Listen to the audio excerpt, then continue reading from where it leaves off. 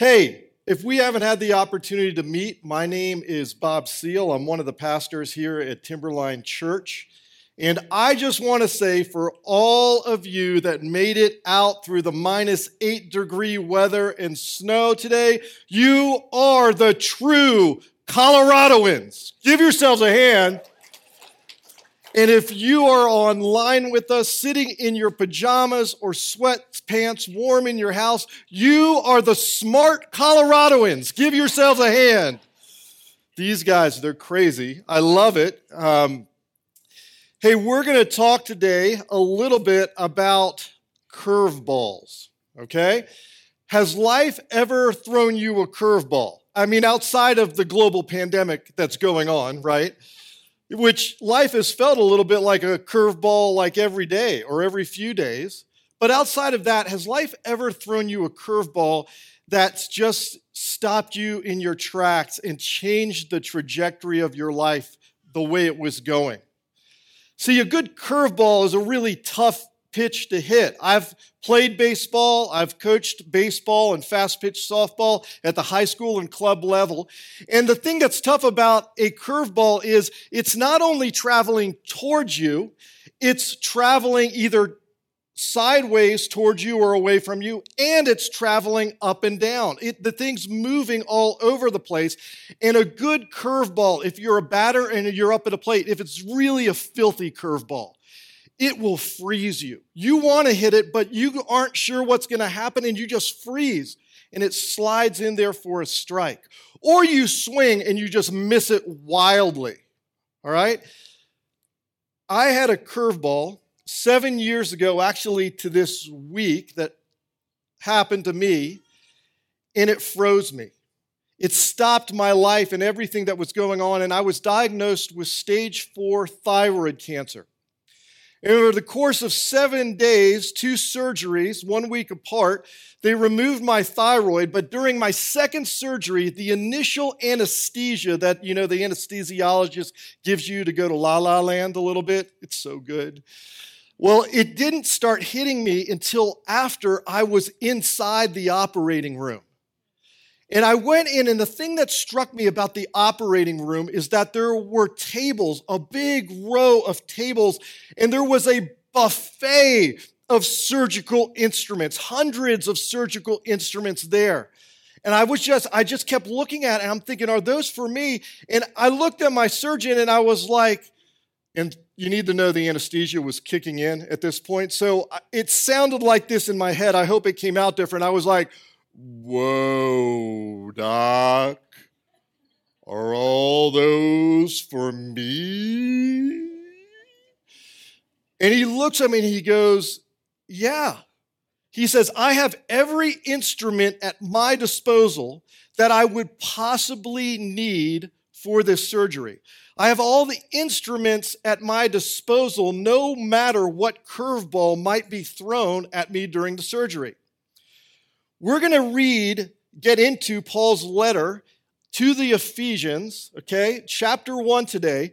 But the main thought or theme of this letter written by Paul to this church in Ephesus is this: that when we begin a relationship with Jesus, when we put our faith in Jesus, in Paul's language, when we are in Christ, we have everything at our disposal that we possibly need to live a blessed and flourishing life, even in the midst of life's curveballs. That's great news, isn't it? But I have a confession to make, and maybe you can relate to it. I've actually read and studied this chapter before. I understand this stuff. I actually went to graduate school to understand what Paul's writing about. I read my Bible almost every day. I pray with some success and some failure. I go to church. And you're like, well, good for you, Bob. Like, you check the boxes for the minimal requirements for a pastor there. But in spite of doing all those things, sometimes my life in faith, my life in Christ is wildly inconsistent. The good news is, I feel comforted by this, is that Paul felt the same way. He said this in a book called Romans that he wrote, a letter that he wrote. I don't really understand myself. For I want to do what is right, but I don't do it. Instead, I do what I hate. Do you ever feel like that? You know what you should do, but you don't do it, and then you end up doing something that you regret.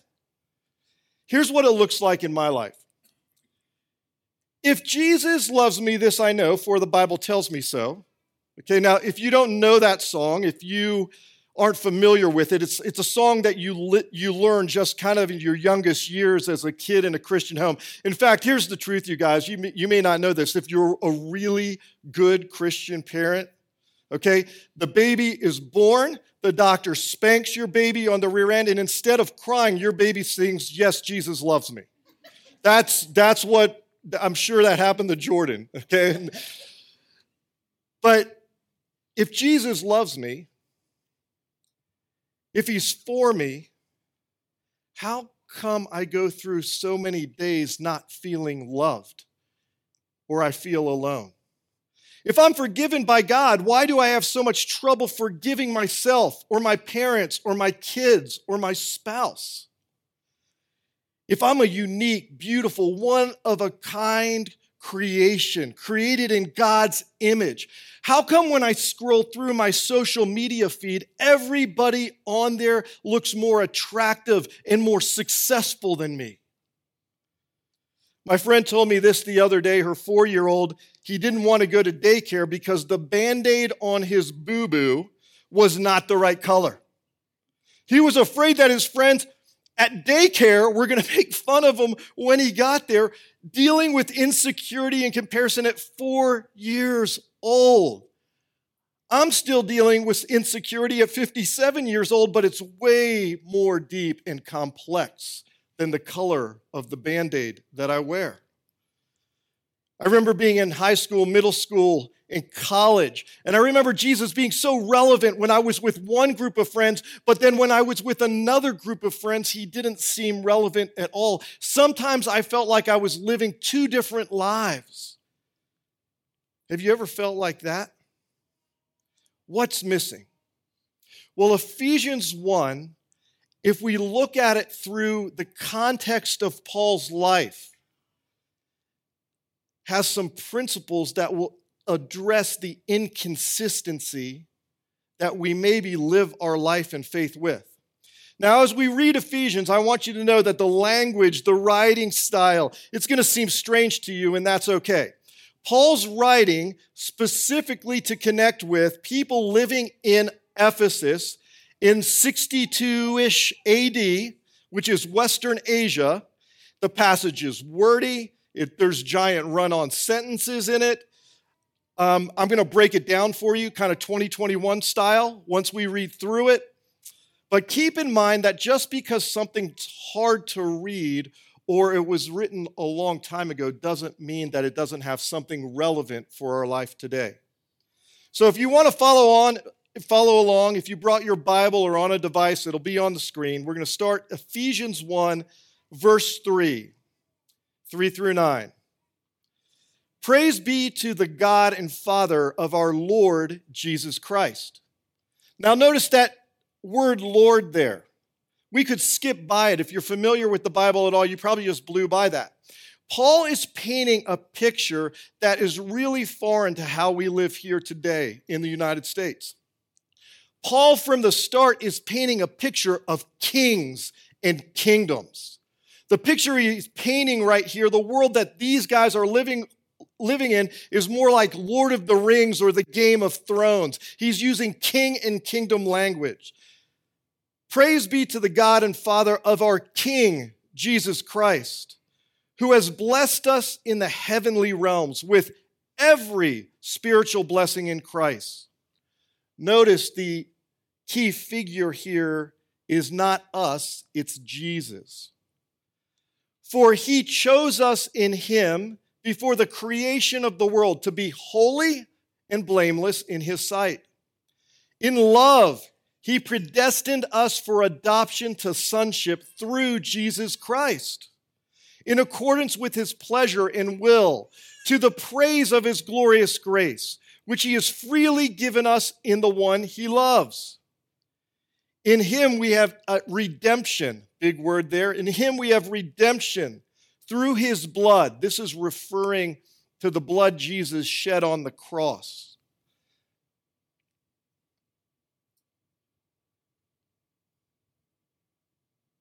Lost my place. We have redemption through his blood, the forgiveness of sins in accordance with the riches of God's grace that he has lavished on us. With all wisdom and understanding, he made known to us the mystery of his will, according to his good pleasure, which he purposed in Christ. Whew, what a mouthful. If I was writing this today, I would have put it in the bullet points in a list so that I could understand it, and that's exactly what I did. Paul is saying this in our 2021 terms. If we are in Christ, we have every spiritual blessing, every one, generous. God's not holding a single blessing back from us.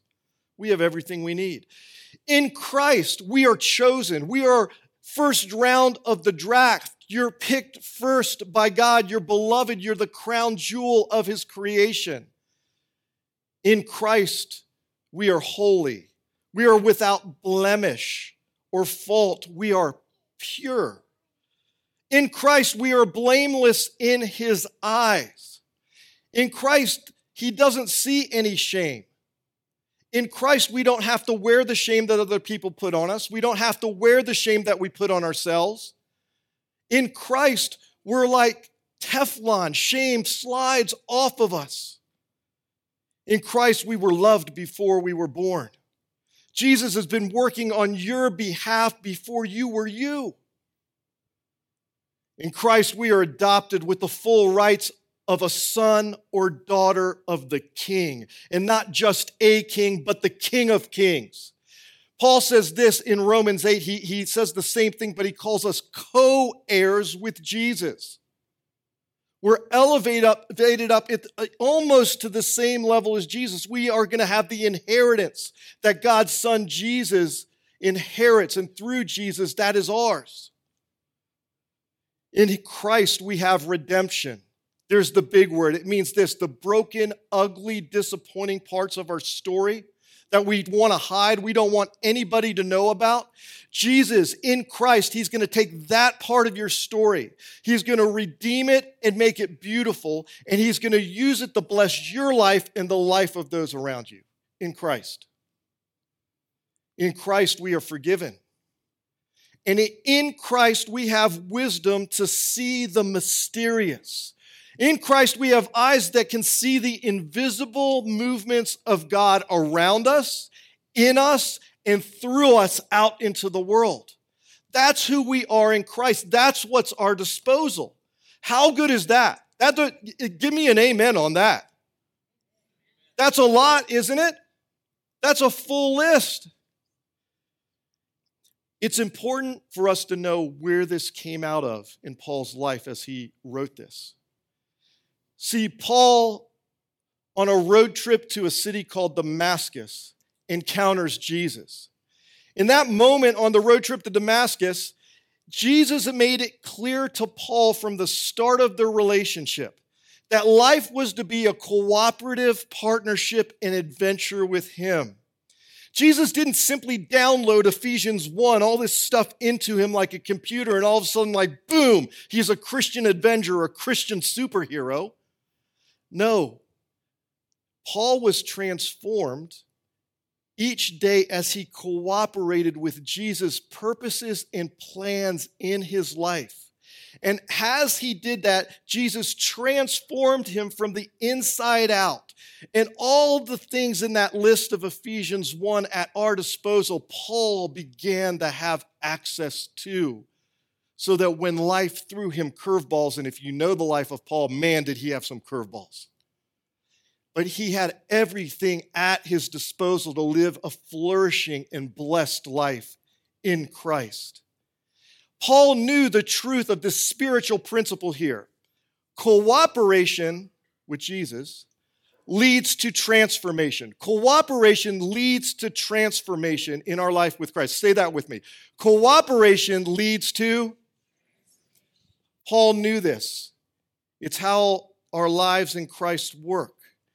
But this gets me thinking, I wonder if my inconsistency in my faith is because I'm not very cooperative. Most of the time, I don't think I'm deliberately not cooperating with Jesus.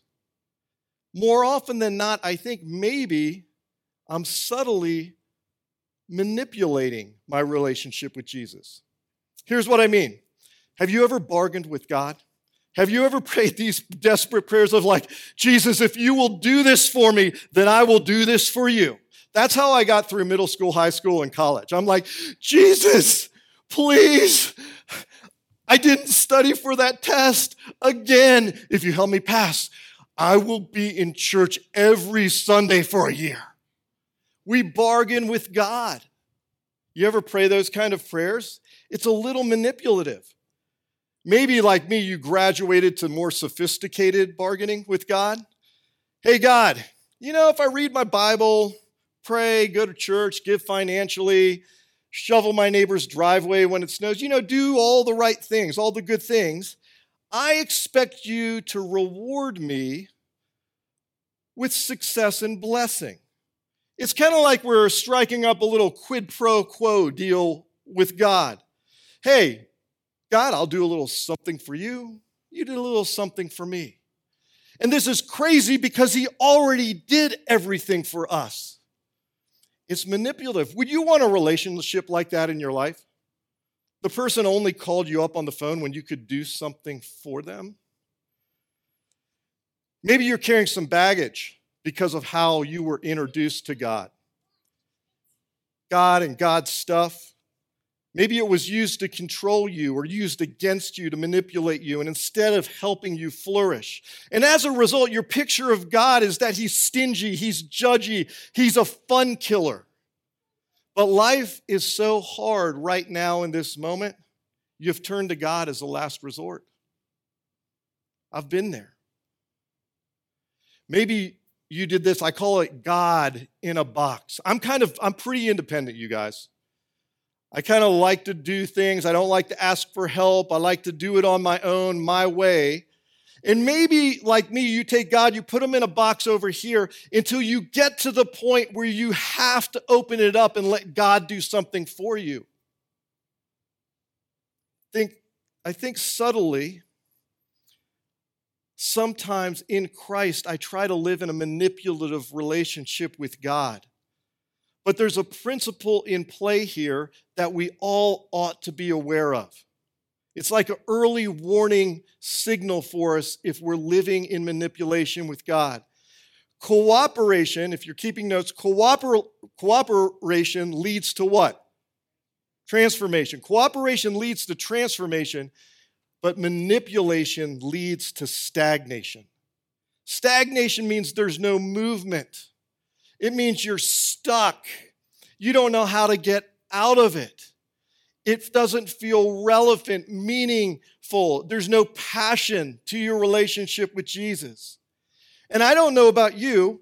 I don't want to live my life uncooperative or stagnant or manipulative. Do you? I want to flourish in my life. I want to cooperate with what Jesus is doing around me, in me, through me. I want to have access and be able to access all these things that Paul mentions in Ephesians 1.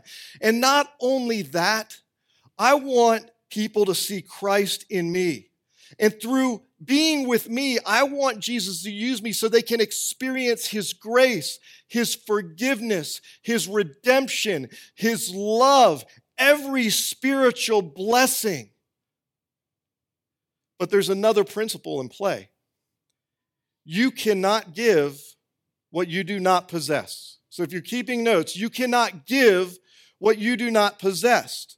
So if I want to share God's love with my coworkers, I have to have received God's love deeply in my soul. If I want to be an instrument of grace and peace to my family and my neighbors, I need to have received God's grace and peace and know it in my own life. If I want to be free of bitterness or anger and be living with a spirit of forgiveness in my relationships, in my marriage, and with my family, I must have received God's forgiveness. We gain access to the Ephesians 1 passage there. We gain access to those as we cooperate with Jesus. And he transforms us from the inside out. And as he transforms us, then we have access to everything that's our disposal, no matter what life throws at us. Now you might be wondering, okay, Bob, I need to jumpstart this thing. I suspect I might have been living a little manipulative. Maybe you got a curveball that just froze you. Instead of cooperating or manipulation, maybe you just even withdrew from God. How do I jumpstart this cooperative engine that I'm created with to cooperate with Jesus? It's actually pretty simple, but it's going to take some commitment on our part to do it. We need to read the Bible. Okay, it's pretty simple, but hard to commit to. We're going to read the Bible with an eye of doing what it tells us to do. And not every passage is as confusing as that Ephesians 1 passage. Sometimes it's more direct. Paul wrote another letter to a church in a city called Philippi, which is modern-day Greece. And here he gives us a really practical example of how we can jumpstart our cooperative engine with Jesus. Very practical. Philippians 4, verse 8. And now, dear brothers and sisters, one final thing. Fix your thoughts of what is true and honorable and right and pure and lovely and admirable. Think about these things that are excellent and worthy of praise.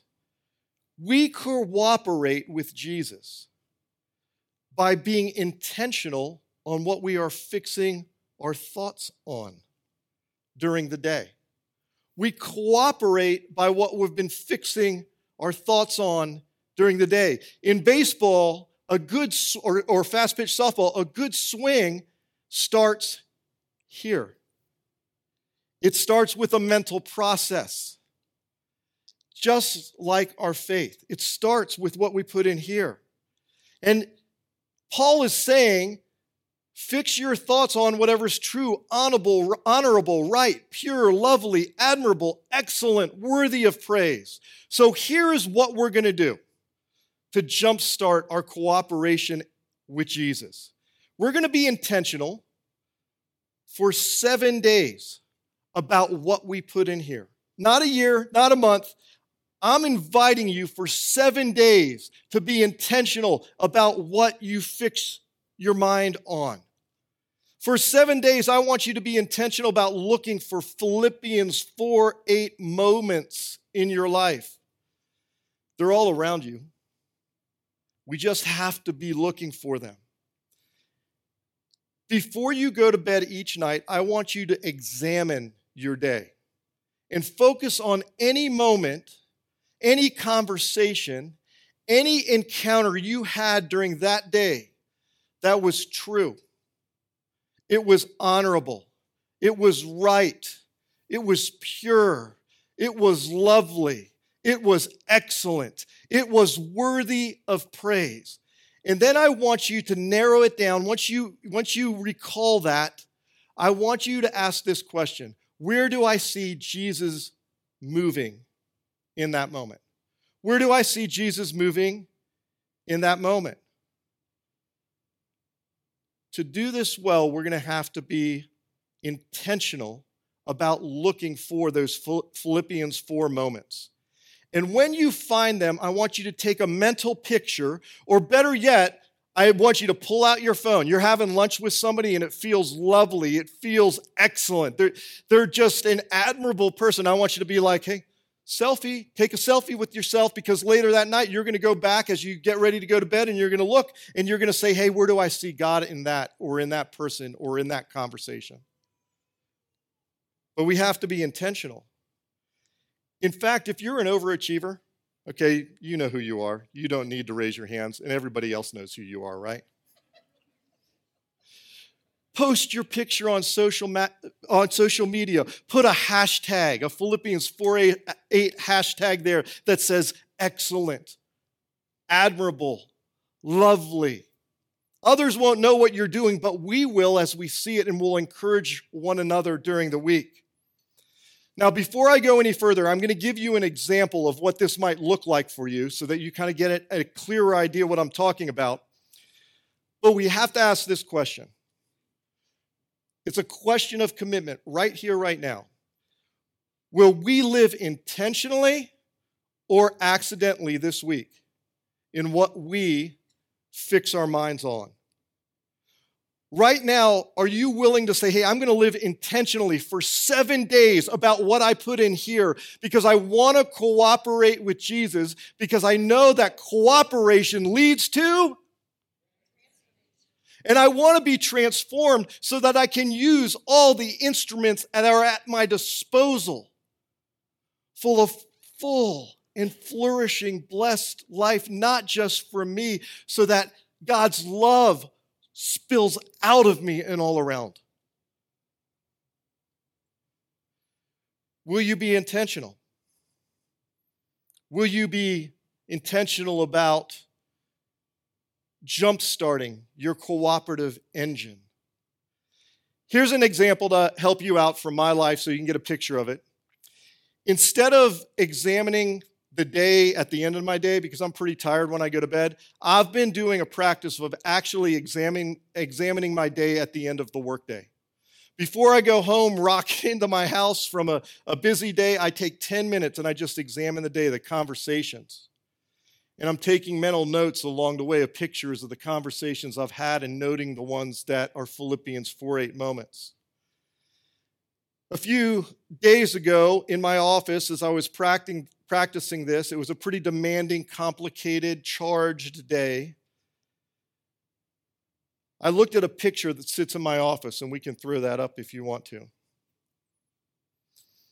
This picture wasn't taken this week, but I focused my eyes on it, I fixed my thoughts on it, and I thought about what it means to be in Christ.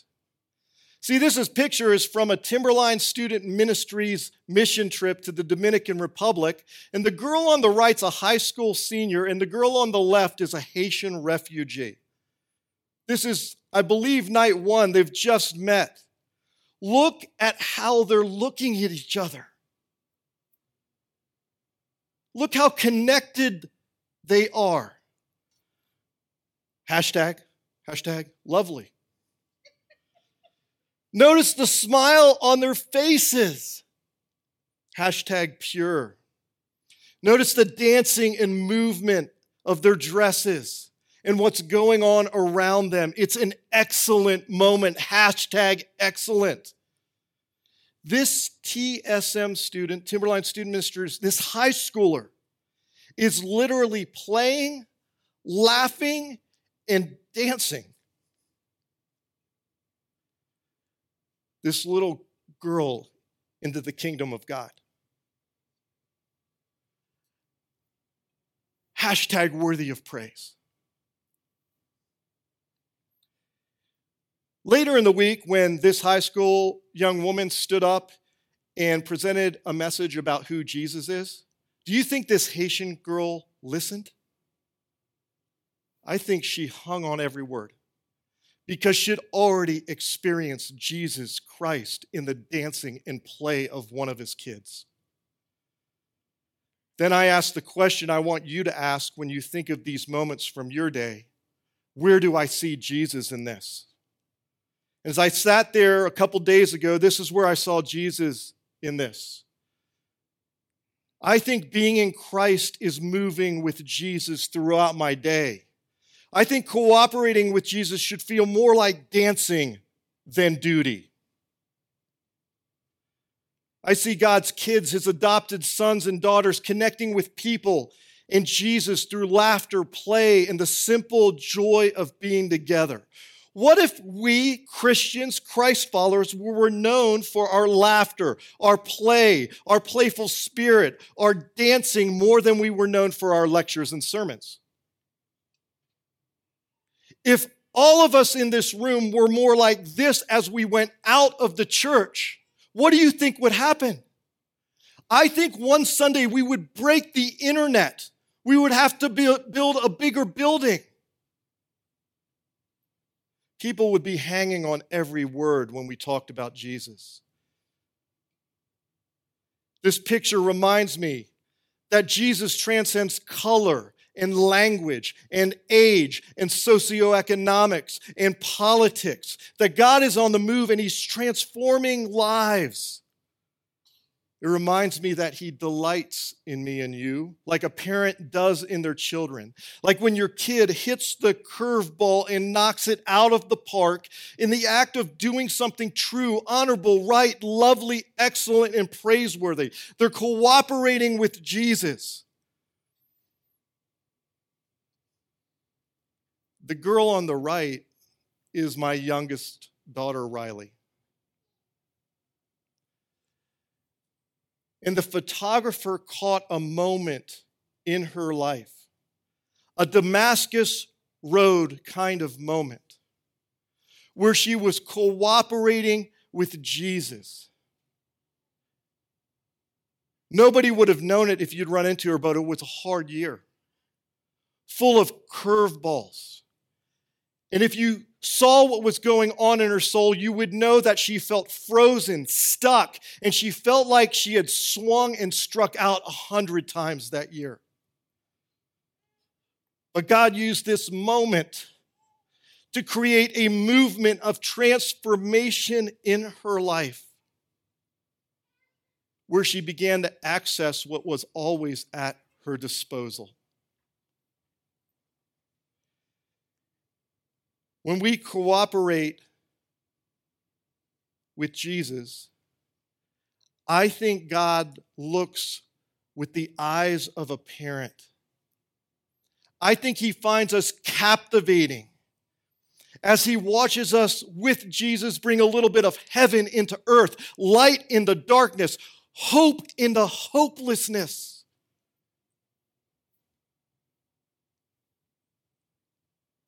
I think He can't take His eyes off of us.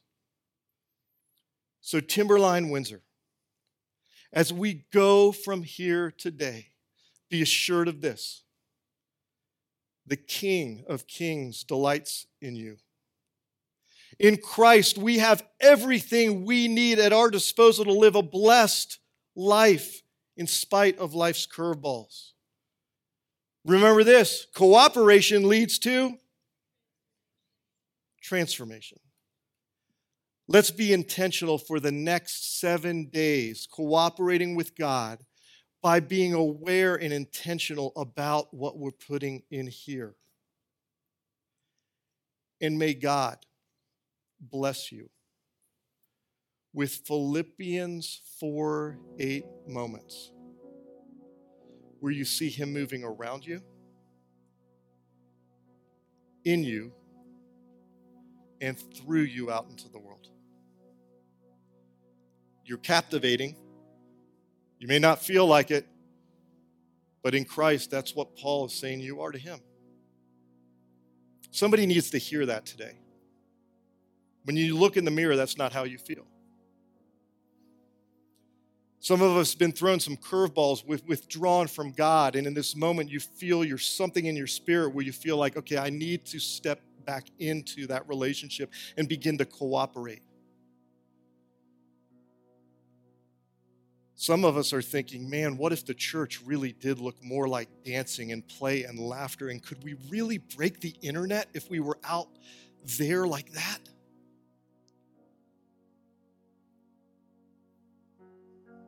In Christ, let's cooperate. Let's pray. Jesus, we come this morning, and some of us came carrying some heavy stuff, and we lay that at your feet right now, and we ask that you would remove that burden, and that in this moment, you would begin a movement in our life of cooperation with you anew.